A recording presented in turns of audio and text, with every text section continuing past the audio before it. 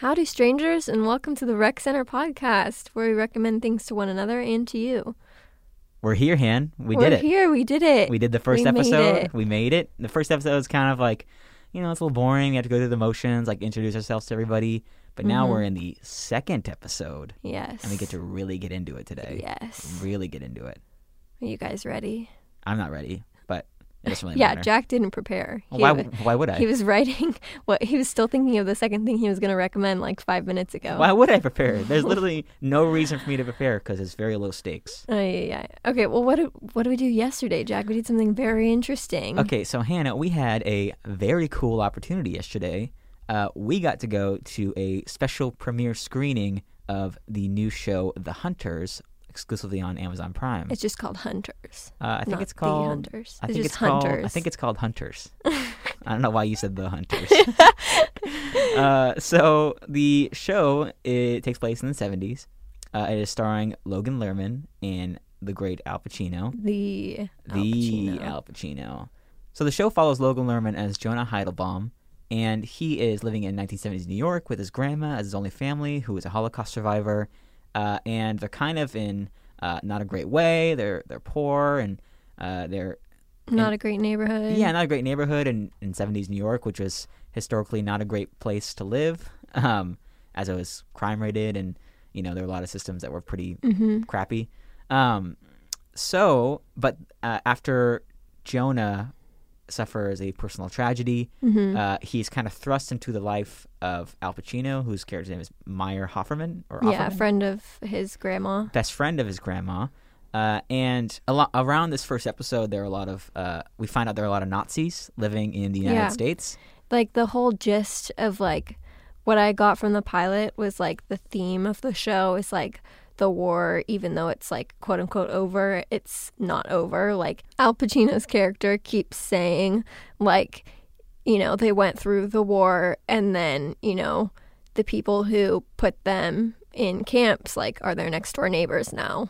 Yeah, it's like after the war, like a lot of former like real, not just soldiers, but like real Nazis who were like had roles in the camps and like were responsible for like thousands of murders. They just like see him at the grocery store. Yeah, they escaped to the U.S. and like took on new identities, and they're kind of hiding in plain sight. But they're still very much active. And the show's based off true stories. Like the showrunner's grandmother. This is like kind of like following some of her life in 1970s New York. And for both these groups, like the Jewish people living in New York and the former Nazis, or actually current Nazis who are hiding in the country, the war hasn't really ended for either of them. Yeah. And they're both making moves to like battle each other still. Yeah, to take power and to, for the Jewish people in the show, it's kind of more like they are, they're kind taking of more their power back. Yeah, getting revenge. Yeah, they see it as like a revenge and kind of like a means of survival, as to where like these Nazis are still incredibly active in the country and still murdering people and and influencing politics. Yeah, and they're big players in the government. Yeah, exactly. And it's like, it's kind of like this shadow, the deep state organization. Not really. Yeah. But it's like they're like a shadow organization still working in the United States. And there's like a group of people who are aware of this. And after trying to take it to law enforcement and trying to go through all the proper channels and getting laughed at or like brushed away, they are like, okay, we're going to take power into our own hands because they're kind of like we saw what happened last time, and they're not going to let that happen again, and they're going to use the resources they have available to them now to do something about it, something that they may not have been able to do in the past. The show is very gory. It's very intense. I was kind of bummed because like I was really excited to watch it, but with that kind of thing, like I wish I didn't have to, but I just have to cover my eyes for those parts. And I was bummed because I missed like good chunks of the show, but I really liked it. It's a good show, and it's not a perfect show. Like there's some narrative things that like were kind of like iffy to me, and like some pacing issues. But pacing issues is what I noticed. But like the characters I think are good. Yeah, and like the acting's good. And it's just the first episode, so I feel like it might develop over time. All the episodes are out, right? Like, yeah, on Amazon Prime. Yeah. So I'm excited to watch the next few and see if it like gets better.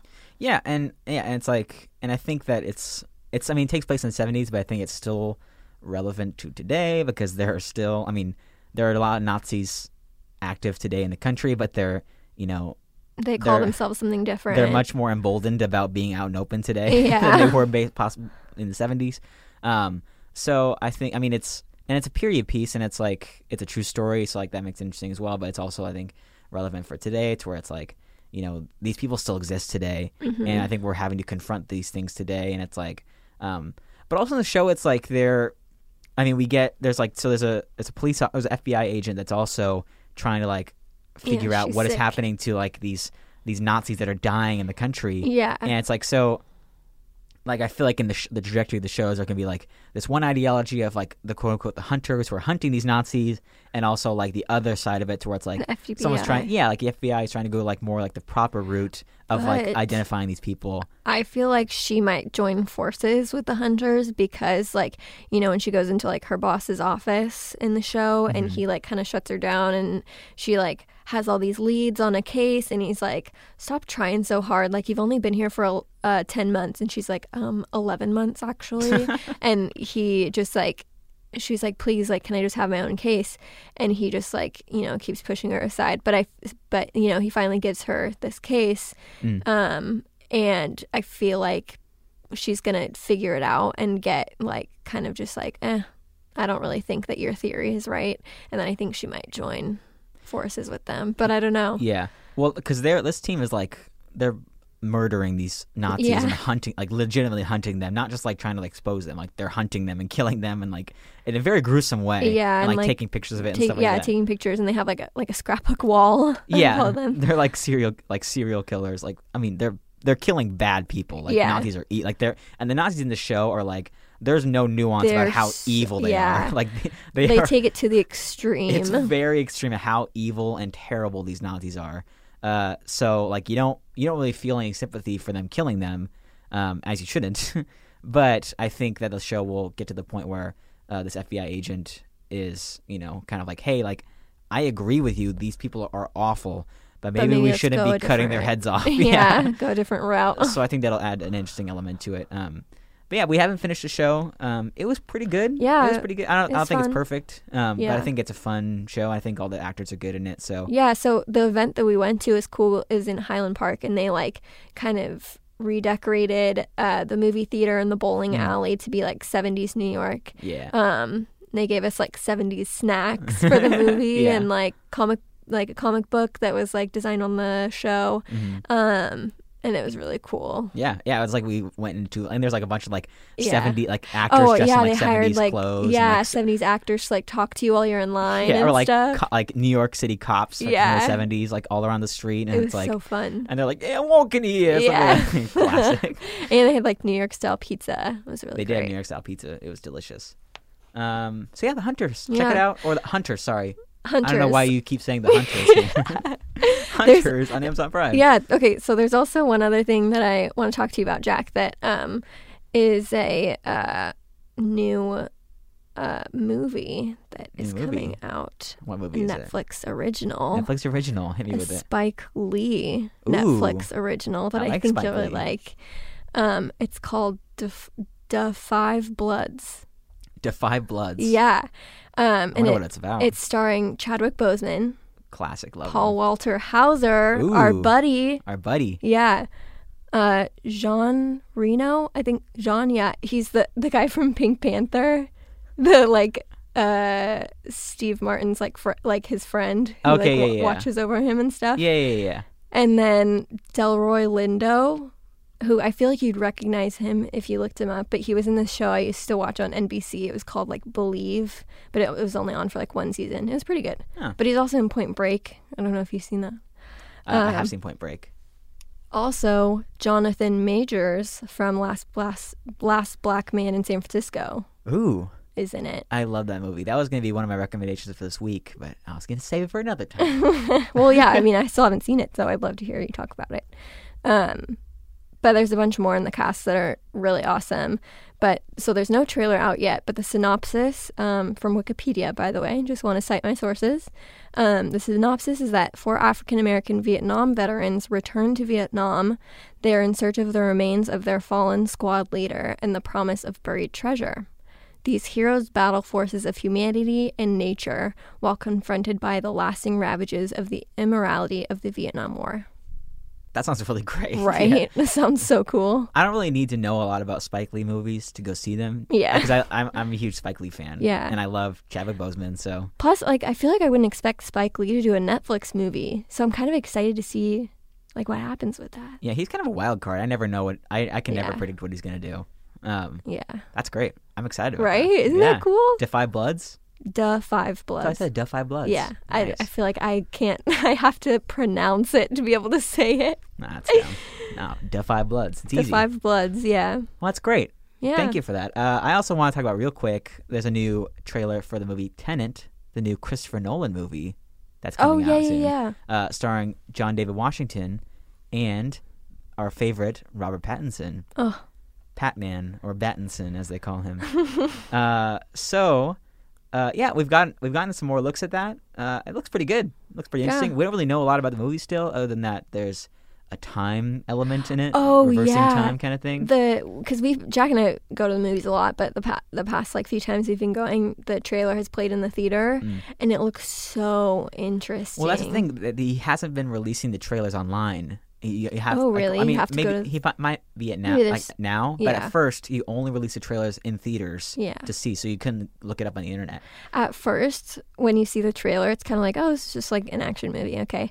But then near the end of the trailer, you realize like, oh, like time is like warped, and it's like really cool. Oh, it's good. Yeah. Yeah. Well, so I think I generally enjoy Christopher Nolan movies. I feel like I generally enjoy Robert Pattinson movies. Me so. too.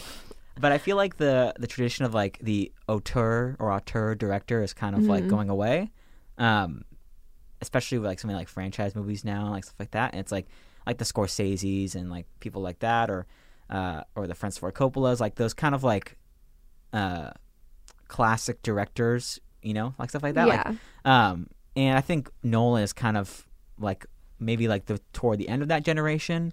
And I think like that kind of like idea of like the auteur directors, like it's changing, and I feel like there will be more of them, but I feel like it'll be kind of in a different context going in the future, especially maybe more female directors kind of taking on that kind of like place in our minds, because like I feel like generally when people think of auteur directors, there's no women involved in that. Yeah. But I think there are, as we move forward in the future, there will be more directors, like female directors especially, that we kind of think of in that light. I think Greta Gerwig is probably one of those going forward. Yeah. But what I'm excited about this movie, but I am there's like kind of like a trope I feel like that Christopher Nolan is kind of putting himself in now, and that almost every one of his big movies has some sort of time-shifting element. Yeah, I was just going to say, It's kind of didn't he annoying.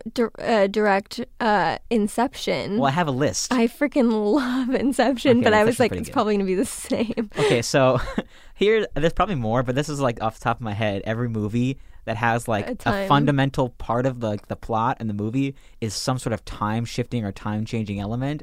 And there's Memento, Hey, his first movie. He's good at what he does. Yeah, there's Memento, his first movie, which is probably my favorite of all his movies. I love You seen Memento? No.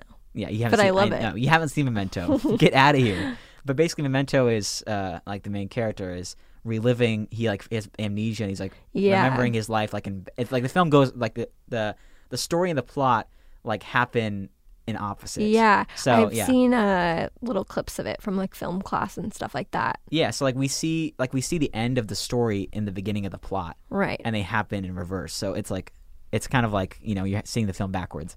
And then there's Interstellar, which also has a very big time shifting element. I love Interstellar. Interstellar's fine. Has a big. Okay, focus here. I'm so sorry. What? Dunkirk. I'm getting there. Stop. I know. Sorry. Oh my God. Interstellar has a huge time shifting element as like a major key point of the film. Inception has a lot of time shifting elements in it, especially as you go do different dreams. Like time moves differently, and they're fighting against the clock and stuff like that. I wonder if that's what Christopher Nolan's dreams are like. Maybe. And then there's Dunkirk, which also has a time-shifting element as a major point, that one major was part of the film. Really good. Like 1 week, 1 the way hour, it's edited. like 1 week, 1 day, 1 hour. Like the events are happening and we're seeing them. And then Tenet, which is all about like time happening in reverse and stuff like that. So it's like, it's become a trope of his films, and I'm kind of sick of it. And I would like to see him do other things. But it's good. I'm sure it'll be good. Like he makes great films, but that's a qualm I have. Yeah. Well, I mean, like I said, he's good at what he does. That's like his thing. Like, I don't know. There's other directors in the past that like people are inspired by that did like one specific thing. Yeah, but I feel like I would rather if that's his method of like telling an interesting story and like getting the plot forward, or like I feel like he could do that without having to implement some sort of time shifting element to explain why the movie is interesting or something. I feel like like that. it's kind of a style choice. I feel like kind of like how Wes Anderson, like he has like the very specific way of cinematography or like colors in his movies. Well, so does Christopher Nolan, but I feel like this is different because it's more of affects the story. A plot thing. Yeah, that makes sense. Yeah. All right, should we get into some recommendations? Yeah. Or did you want to talk about something else before? Oh, Jack. Okay, guys, I have been telling Jack to watch Schitt's Creek for so long. Oh no. And finally, he watched it. But not even on my, like, I just, like, somebody else told him to watch it. And for some reason, he was like, okay, now I guess I'll watch it. Since somebody else other than Hannah told me to. Well, usually that's the case. But, no, my parents were watching when I came home. And I was just in the room. And, when you live with somebody and they're watching something, there's only one TV in the house. Like, you usually just kind of end up watching whatever they're watching. You got to compromise. Yeah. So I was just watching it, and I was like, this is actually really funny. Like how I'm forced to watch Last Man Standing, like, all the time, because my mom loves it. That show sucks. I know. Tim Allen.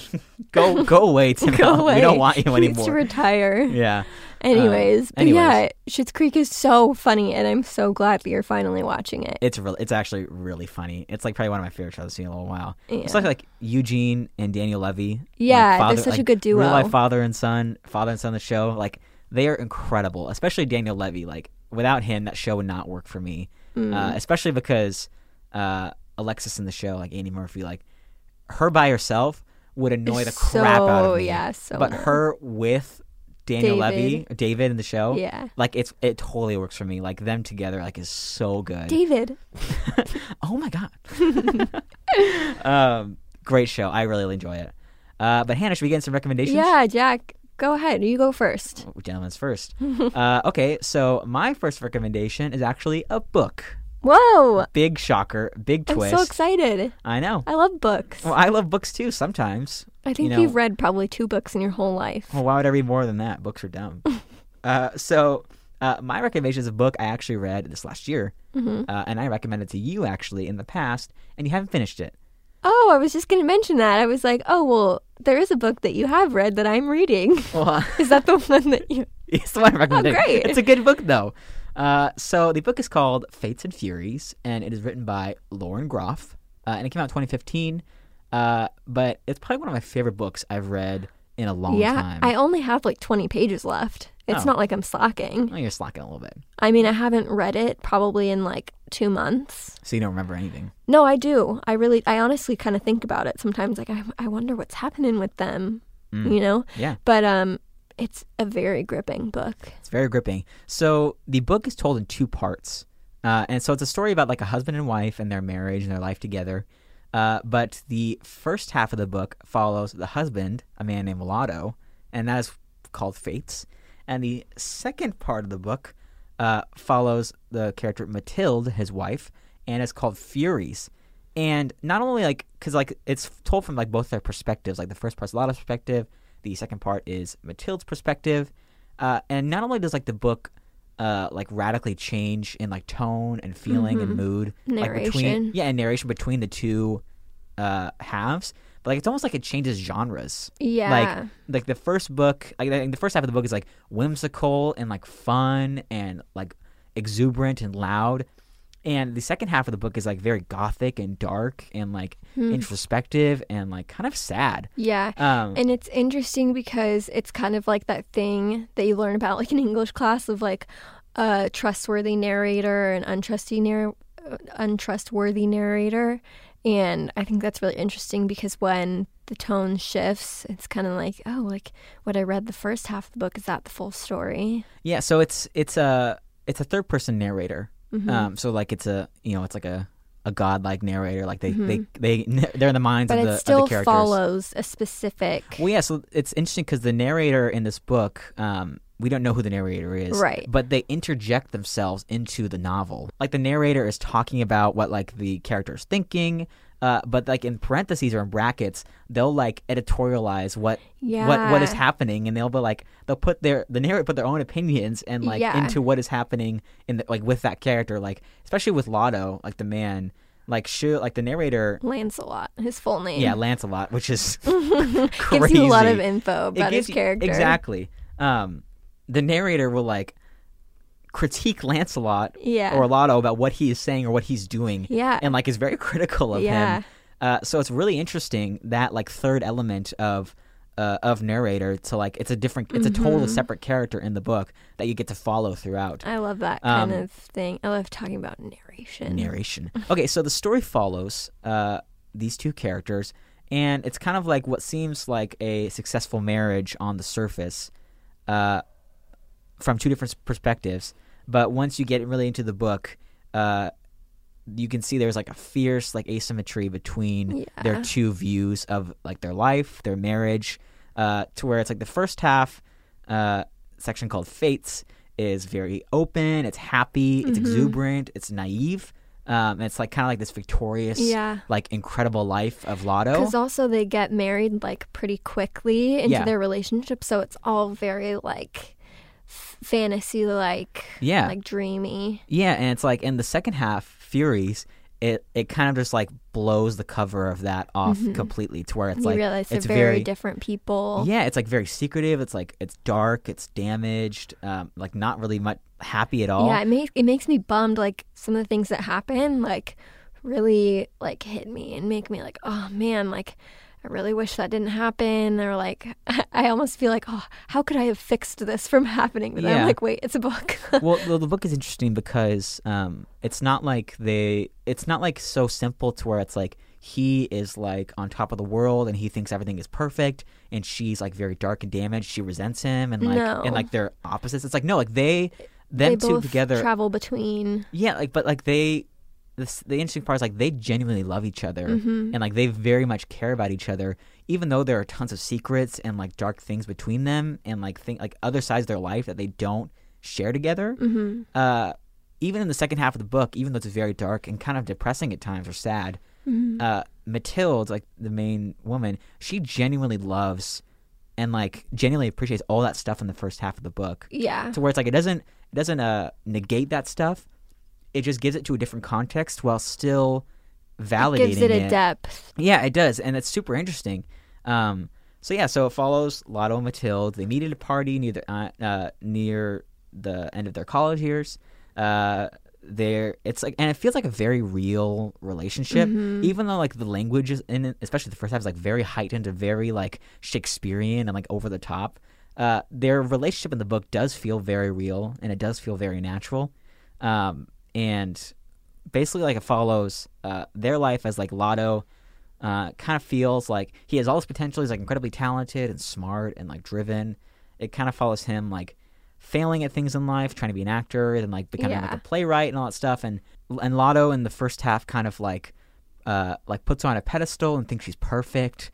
And like he doesn't really get into like her past or her mind, and it's like she's very like secretive. Like he thinks she's just like, he kind of like puts perfect. her in a box a little bit and like elevates her a little bit too much to where she doesn't want that. And in the second half we kind of see like we get like a lot of context between her life story and like why she is the way that she is, and like kind of like contextualizes like her outlook on life and like what she's done and like why she did the things she did. And so it's very good, and it's like I like it a lot because like it doesn't really want you to dislike either of the characters, to where it's like you understand like it kind of recontextualizes stuff that Lotto did in the first part. You're like, oh, like that was pretty lame, and I don't like that about him. But it doesn't ruin the character for you. Yeah. In the sense that like you, to where it's like Mathilde can like feel very poorly about Lotto or like not like things about like their life or like about him, but still very much love him and appreciate him. Yeah. So it's like it's super.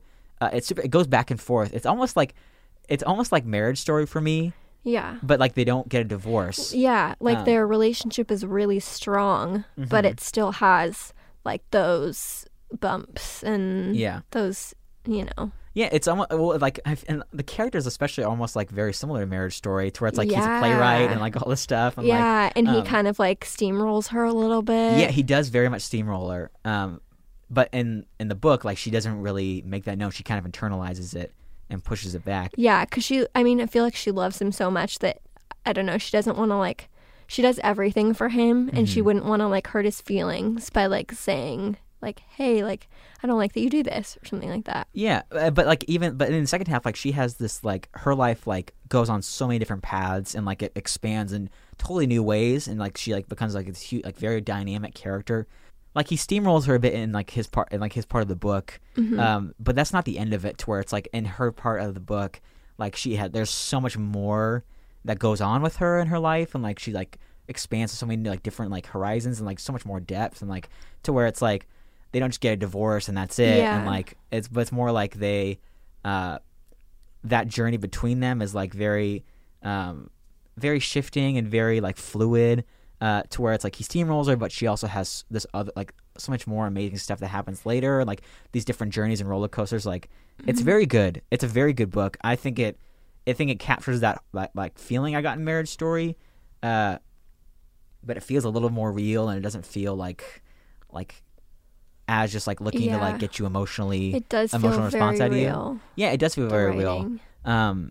And you really believe everything about these characters, especially them together. So I recommend the book. It's pretty heavy at times, and it is mature in some other ways. It's a very mature book. Yeah. But I really enjoyed it, and I really don't have time to read books that often, because I just read so much for school. Yeah. But it was one that I'm really glad I read. I mean, I did have to read it for school, but I'm really glad I actually read it and didn't just push it off to write like a paper. And like read Spark Notes about it or something. Yeah, I'm really glad I read it, and it's probably one of my favorite books I've read in a long time. So of all the I books, recommend it. Of all the books you chose to not read, I'm glad that this is one that you chose to read. I'm glad I chose to read this one. There's an audiobook on Audible too that's actually really good. Oh yeah, I really like the audiobook. So check that out as well. With that audiobook, do they, like, when it's a different character talking, do they have different voices, or is it just one person narrating So the first half of the book is a man narrating for Lotto, and the second half is a woman, So that's interesting. It is good, interesting, and it's really good. I really like it. Cool. Yeah, that's my recommendation. All right. What do you got for me, Han? Okay. Deep breath. Deep breath. Are you ready? I was ready a long time ago. Get to it. Come on. Should I count down? Nope, just get to it. Nobody has time for that. Okay, so my recommendation is a Netflix original movie. Nice. Starring and produced and written by Alison Brie. Whoa. You know who Alison Brie is? I love Alison Brie. Yeah, from Community. Yeah, and Glow. And Glow. And a bunch of stuff. And it's called Horse Girl. Horse Girl. My God. Don't be disappointed. Okay, Hannah listen to this. Disclaimer, Hannah used to ride horses when she was a kid, and she's a very big horse girl still. No. And it's something I hold against her. No. Okay, yes, guys, I have to admit I was a horse girl, but like I was so subtle about it. Like nobody else really knew I was a horse girl because I like hid behind those girls that like wore their riding pants and like riding boots to school. Like they like wore it to class every day and like showed everyone pictures of their horse and like talked about how much they missed their horse. But I did not do that. Yeah, you do it now, which is much worse, and you're an adult. No, but for me it was just like I liked having a pet that like actually did stuff because like all my pets, like all my dogs, are like so lazy, like they don't even go on walks and stuff. So it was great to have a pet that like was active and I could play with. Anyways, do you have a recommendation to get to? Okay. So, the general synopsis of the movie, not from Wikipedia this time, this is original. So there's this girl, her name is Sarah. She works at a craft store. she is absolutely obsessed with this show called Purgatory, which is basically like a mix between Supernatural and Criminal Minds. Why does she just watch Supernatural and Criminal Minds? Well, because it's cool because they like this show that they watch. They like that she watches. They actually like filmed it like for the movie. Ooh. She takes Zumba class and she loves her horse. Nice. Does that sound like someone you know? No. You don't take Zumba classes. I did. I remember when I used to do it in my dorm room, like on YouTube. No. I have asthma though, so I can't do it anymore. Yeah, I can't do anything anymore.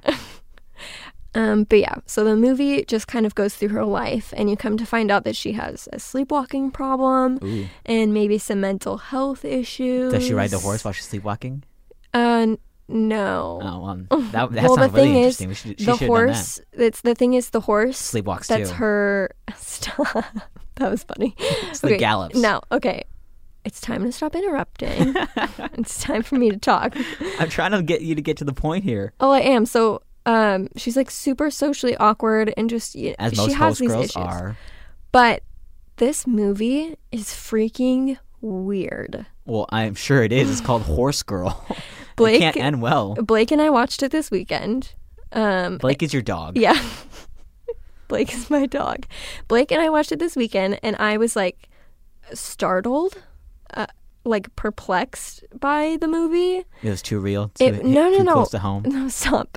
It's actually okay. It's kind of hard to explain like what it's like, but I feel like the best way I can describe it is that like it has the same pace as Midsommar in the way that you're kind of like, is anything happening right now? Like, what's going on? And then all of a sudden something happens. You're like, oh, something is happening. Ooh. And then so old people jump off a cliff and die? No. Oh. No. Well, then how's it like Midsommar? Or Midsommar. And then I feel like it has the same vibe as like the last 3/4 of like Sorry to Bother You. Oh, so it's super weird. It is weird. So she becomes a horse. Which, is fitting because of the horse thing. So she becomes a horse. No, she doesn't. Well, then how's it like Sorry to Bother You? Stop guessing what it's like. Just watch it. Spoilers okay? for Sorry to Bother You, the movie that nobody saw. Yeah, it's Sorry to Bother You is a strange movie. It's a you good have movie, to be though. You should prepared watch it. Walking into it. No, don't be prepared. It's better if you don't know anything about it. Okay, but anyways, so 2 interesting things about the movie. Number 1. So none of that stuff was interesting before? No, it is interesting. Just like 2 like little quick like cute like Quick, cool cute things. Cool things. I was gonna say cute, but then I knew you were gonna say cute. Get on with it. Okay, so stop doing that. Sorry. Okay, so Molly Shannon is in it. She plays her boss at the craft store, but is also basically like a mom to Sarah through all of her struggles. So basically like Sarah's mom committed suicide when she was like 16. Oof. She had depression and stuff, and Sarah is the one who like found her. And Sarah's grandma also, she had mental health issues and like kind of went crazy. She thought that she was from the future, or she could like see the future. Yeah. So you kind of start to like, Sarah's kind of scared that she's going to turn out like her grandma. Yeah. And then, things unfold. And then she does. And then the second fun fact about it. Is it fun? It is. Okay. It is fun. None of this has been fun so far. It's been pretty sad. No, it's so interesting. So for this movie, none of the dialogue was written in the script. It was all improvised? It was all improvised. Because, I watched this interview with Alison Brie, and she was just talking about how she wanted it to sound as natural as possible. Yeah. Like how people actually talk. Yeah. So there's like the screenplay is like a rough outline for the film. Like this is where they need to get by the end of this scene, but there is no written dialogue. Okay. Yeah. So it's kind of interesting. That's really interesting, actually. I was like, there are really smart, like, to be a writer, you have to be incredibly smart. Yeah. To be able to write well and like write how people actually talk. It's hard. And at first I was like, oh, it's kind of a cop out to like not write a script. That's probably the best job ever. Yeah.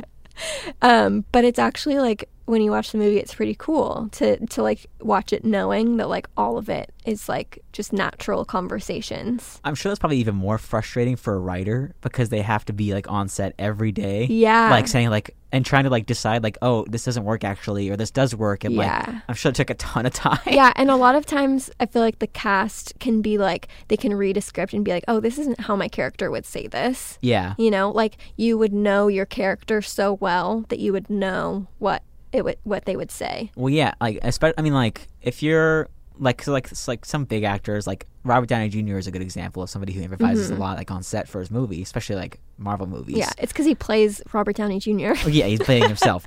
But like a lot of times, like it's the bigger actors like that can get away with improvising a lot of stuff. But usually, actors kind of have to stick to the script, and there's like a little room for there's a little room for improvisation, but generally.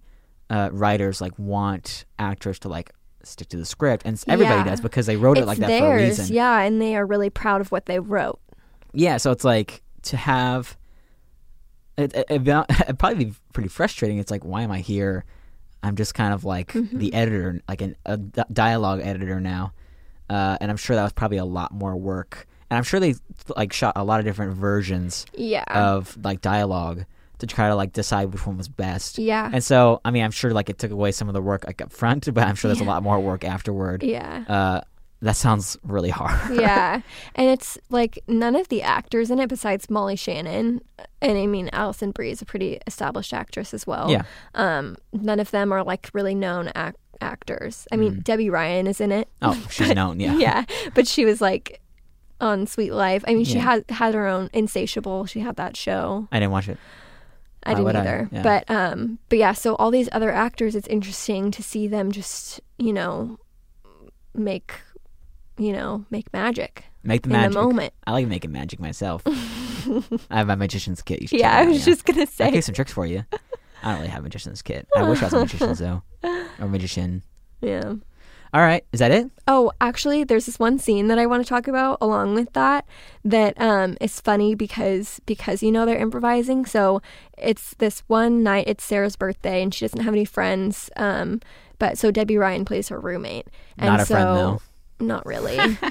So Debbie Ryan, like her character and her boyfriend come over and they're like, oh, you're not doing anything for your birthday? She's just like sitting watching TV. Yeah. And they're like, oh, like let's do something like... Brian, I think her boyfriend's name is Brian. Brian, like, you can invite your roommate over. And so they all, like, come over and are hanging out. Mm-hmm. And Brian's like, this girl's so weird. Yeah. Yeah. But, well, it's funny because Brian, like, sleeps over at their apartment a lot. And he'll, like, there's this one scene where he gets up to get a drink of water. And she's, like, her face is just to the wall. Like, she's just, like, standing there. That's really weird. Yeah. But, so at this birthday party, like, Debbie Ryan's character, she's like, Brian, like, put on some music. And he's like, should I put on my album? And she's like, yeah, sure, it's really good. And so he puts on his own album. Like, he's a rapper. And he, like, puts on his own music and, like, is, like, rapping along with it. And it's so funny. That's, like, that gives me, like, dinner party vibes in the office. Yeah. Or, like, with Hunter's Bane. Yeah. Jan's lover. But that's to show you, like... Took me by the hand. Made me a man. That one night. All right, get to it. Yeah, but that's just a good scene to show. All right. Sorry, I had to finish it.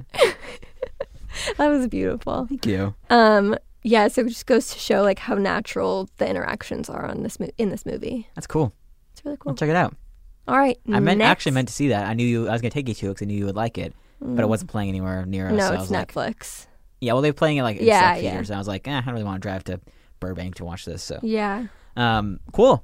Is that it? Yeah, it's nice. it. Well, it's my turn now. Again. Yeah. Thank God. Finally.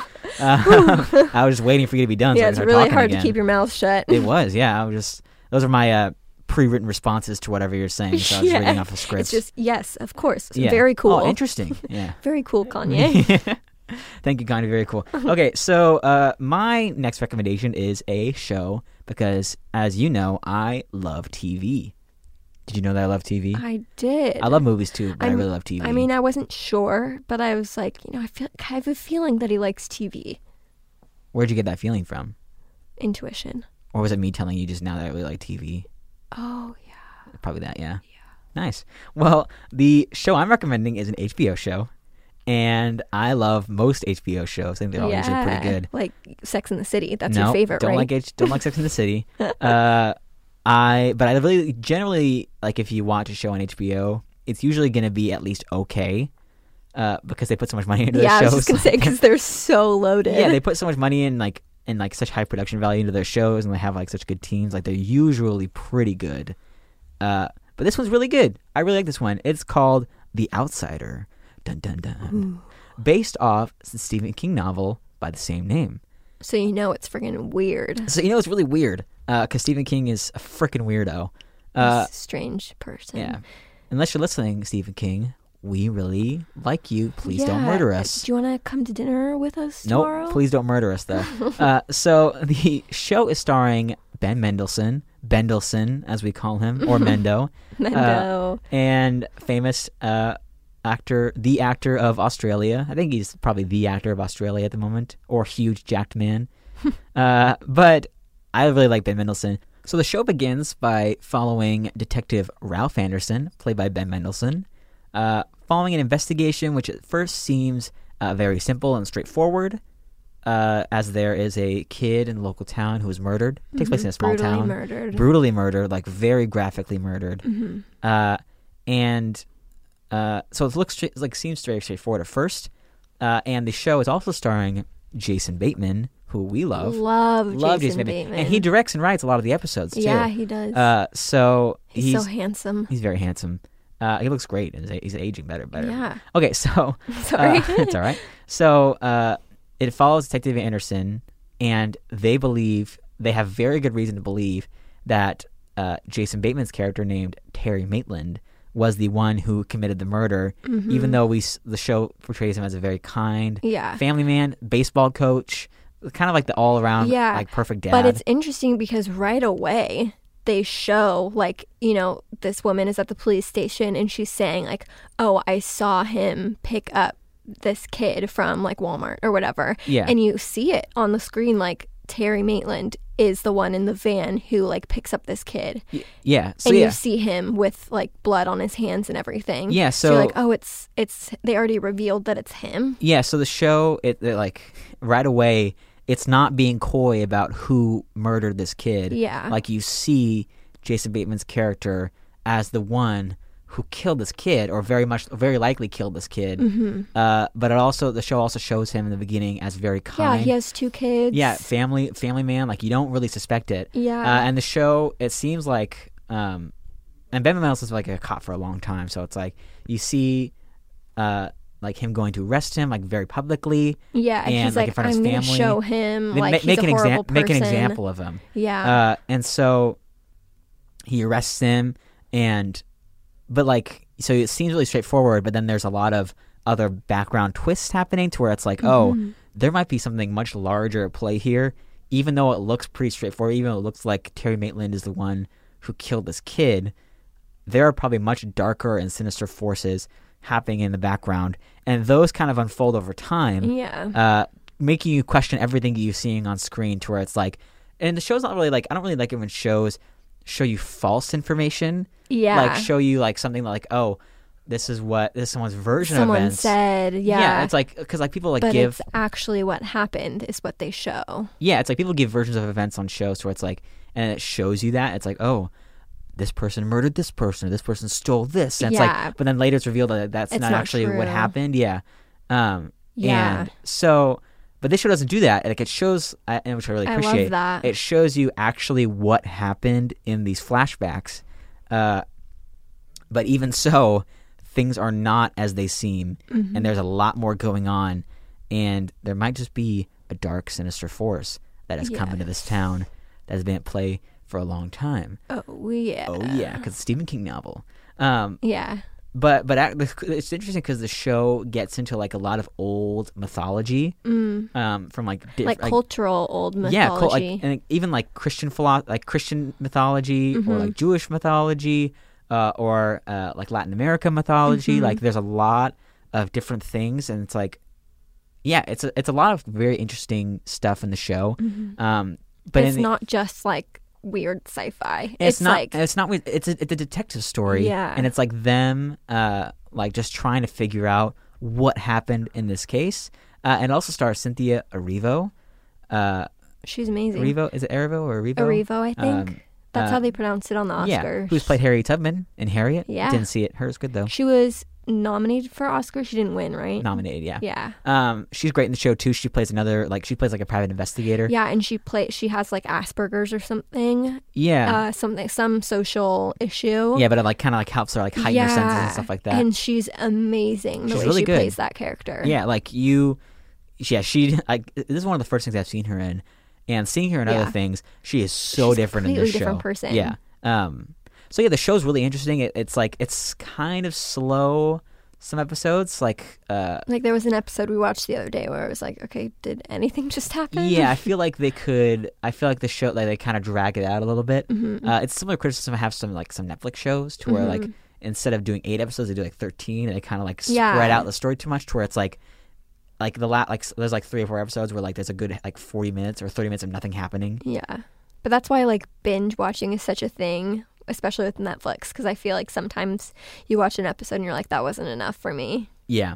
Well, yeah, and it's like, and that's what I really like about HBO shows, because they don't drop it all at once. Mm-hmm. It's week to week. And I feel like this show, especially because it's kind of like a mystery, and it's like it's it's kind of scary a little bit sometimes too. Like not like horror. Yeah. It's really suspenseful though. I miss that about watching TV. It's like waiting a week for it to come back. Yeah, you kind of like get to sit on it. It's like, oh my God, like what's gonna happen? Like this is freaking me out. Especially like because there's a lot of documentary series on Netflix nowadays about like murder mysteries, and it's not really the same thing where you're just like you just keep watching it and keep finding out what happens. It's not as special. Yeah, but like this show's great, and I feel like the characters are really good, and the acting's good, and there's a lot of like good, like you totally understand every character's motivations about why they're doing things, and it's like, because like Ben Mendelsohn, like his character, like there's this case around a little boy that was murdered, and his son had died from cancer, and he was the same age, so it's like. He has an attachment to the case. Totally. It's like you totally understand why he's so invested in this and why he's trying to get to the bottom of it.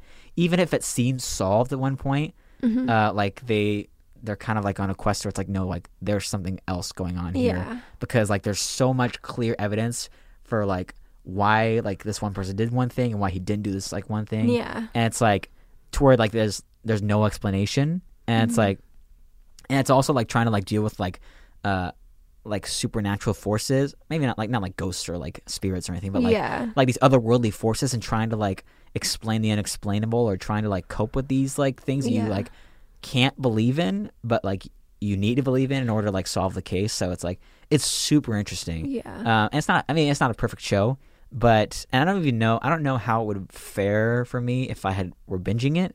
But watching it week to week, getting to like simmer and like sit with it, it's good. Yeah. And I like it a lot. And all the acting's good in it, and I think you should check it out. I mean, you've checked it out because we're watching it together. Yeah, we're watching it together. But the listener should check it out. Yeah, you because guys should. Mendelsohn is great, and I love Mendelsohn or Mendo. And I didn't even know that he was Australian. He's Australian. He's very Australian. And he like does a great job at American accent. Yeah, I mean, you can kind of always hear it a little bit. But yeah, I mean, once I figured out that he was Australian, then I started hearing it a bit. But I wouldn't have known if you wouldn't have. If you would have told me. And he plays a villain in everything nowadays. Yeah, like full villain type. Like he was the villain in Rogue One. He was the villain in Ready Player One. He was the villain, well, the quote unquote villain in Captain Marvel. No spoilers for Captain Marvel, but he was the villain for a time in that movie. Yeah. And he's villain in something else too that came out recently. But it's cool seeing him as the protagonist in a show, and like kind of he like does such a good job of being like a protective, like trying to find the truth, really honest guy. Yeah, it's like, and he's flawed. Like he has a lot of flaws in the show, and like he's like there's a lot of like layers to his character. But it's fun seeing him act in a different way because of like his villains. Like he's a good villain, I think. But seeing it over and over, I'm like, okay, I know. Yeah, I've seen he can do this. He can do it. Like I've seen him be a villain so many times. So it's like it's fun seeing him be a good character. Yeah. Still with his own demons, but like very much trying his best to do the right and he thing. tries to be good for like everyone else, not like for himself. Yeah, and he makes a lot of mistakes. Like, I mean, there's probably a way you could read the show as like it's his fault. A lot of bad things happen. Like he makes a ton of mistakes, and like a lot of the show hinges on him like the first decision But in the he's- episode, yeah. like him making a bad choice. And he's trying to make up for it. Yeah. For the following episodes. Totally. It's really good. I like it a lot. Yeah, check it out. Yeah. All right, what do you got That's for us? great. What's your last recommendation, Han? All right. Buckle your seatbelts. This is not a movie. Not a movie. Not a television show. Well, why would we care about it then? Not a book. Dumb. I don't like books. It's a podcast. But we're on a podcast. Is it our podcast right now? Yeah. Everybody listen to this podcast. All right, let's go home. We can leave now. No. Okay. Ugh. Jack, so you love like watching YouTube videos and like podcasts like while you're getting ready or like when you're in the car. So I thought I'd recommend podcasts to you. I'm never not listening to something. If I have even 30 seconds of silence, I know. It's because you can't listen to your own thoughts. I'm with my own thoughts and I drive myself crazy and I feel the weight of the world on top of my shoulders. So I always need something to listen to block out the worry and the pain. Okay, so I thought I'd recommend something to you that quenches your thirst for film and television, but within a podcast. Wait, why wouldn't I just watch film and television though? Because, if you're driving. I don't like it when you watch YouTube when you're driving. Don't tell people that, because there could be a cop listening. Okay, so the podcast I'm recommending is the A24 podcast. Nice. I love A24 movies. Yeah. Some would say I'm a fanboy of A24 movies. Yeah. Now, or a fan man. You wish. I'm a big boy. Oh my gosh. Big boy. So this isn't just any podcast. It's nice because... It's the A24 podcast. Yeah. You just said that. No, but it's nice because it's not just like some A24 administrative person interviewing like a director. It's film people interviewing film people. Oh, like actors on actors. Yeah. Like the Hollywood Reporter thing. Yeah. So it's like two directors like talking to each other, or a producer and a director, or an actor and an actor. And usually they're like friends who like actually know each other in real life. Because all famous celebrities are friends. Well, I feel like A24 is kind of a tight-knit community in a way. Like they kind of know each other and like hanging out. But they kind of just get to talk about whatever they want to talk about too. Like I feel like A24 doesn't really give them an agenda. They just kind of like talk. Kind of like how they do their movies. Like no agenda, just make something really weird. Okay, so I have 3 episodes specifically that I want to recommend to you. Hit me with them. And it's nice because their episodes are really long. Oh. So, I mean, my commute is like 2 hours. Kind of like this podcast. Let's move it along. Hey! I'm just kidding. Good one. Thanks. So the first episode that I want to recommend to you is with the Safdie brothers and Paul Thomas Anderson. PTA, baby. So if you guys don't know, Safdie brothers directed Uncut Gems. Good Time. And other smaller movies, but Uncut Gems would be the main one. Good Time is the big one. Good Time, yeah. And they're making a new show on Netflix. They are? Yeah. Interesting. Yeah, all right. And one of them is starring in it, too. And then Paul Thomas Anderson directed Phantom Thread and Boogie Nights. And a bunch of other good stuff. Yeah, a lot of stuff. He's a very, I feel like the Safdie brothers are up and coming, but Paul Thomas Anderson is very established. Have you seen Punch Drunk Love? No. Oh, maybe. Adam Sandler? I think so. It was kind of like his big serious movie before Uncut Gems. It's not funny. So with this episode, they basically just talk about Adam Sandler. And because they've both worked with him, I think Paul Thomas Anderson, I forget which movie it was that he worked with. It was Punch Drunk Love. Oh, it was. Okay. That's why I brought it up. I wasn't just throwing it out there. So they talk about working with Adam Sandler and how cool he is. Yeah. Which is awesome because I feel like he's such a mystic icon. He's such a weirdo. What about him gives you the idea that he's mystic? He's complex. Yeah, kind of. At first glance, you're like, oh, he's just a weirdo. But then you're like, oh, he's a weirdo, but he's also... He's a good actor. Dimensions, yeah. He's a great actor. He really is. And it's cool because they talk about how they prepared for the film. And they did a lot of tests for it. So they did this thing... Like algebra? Exactly. They made Adam Sandler do algebra? Yeah, I don't know why it was necessary, but... It's A24, so... So they did this thing where they put Adam Sandler in a bar in New York. And he had to act like his character. What's his character's name? I forget. Can't remember. Okay. Uncut Gems man. Yeah.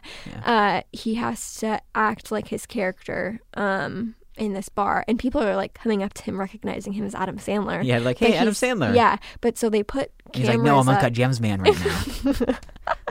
So don't blow my cover. Right. So they put up like cameras in this bar and just like, watched how people interacted with him just to see like how they could develop the character, how they developed the script and everything. Yeah. This is really interesting. And then they used that for the movie. No, actually, that'd be cool. I think they said that they were like planning on using some of the footage, but it wasn't good enough. Yeah. They never did.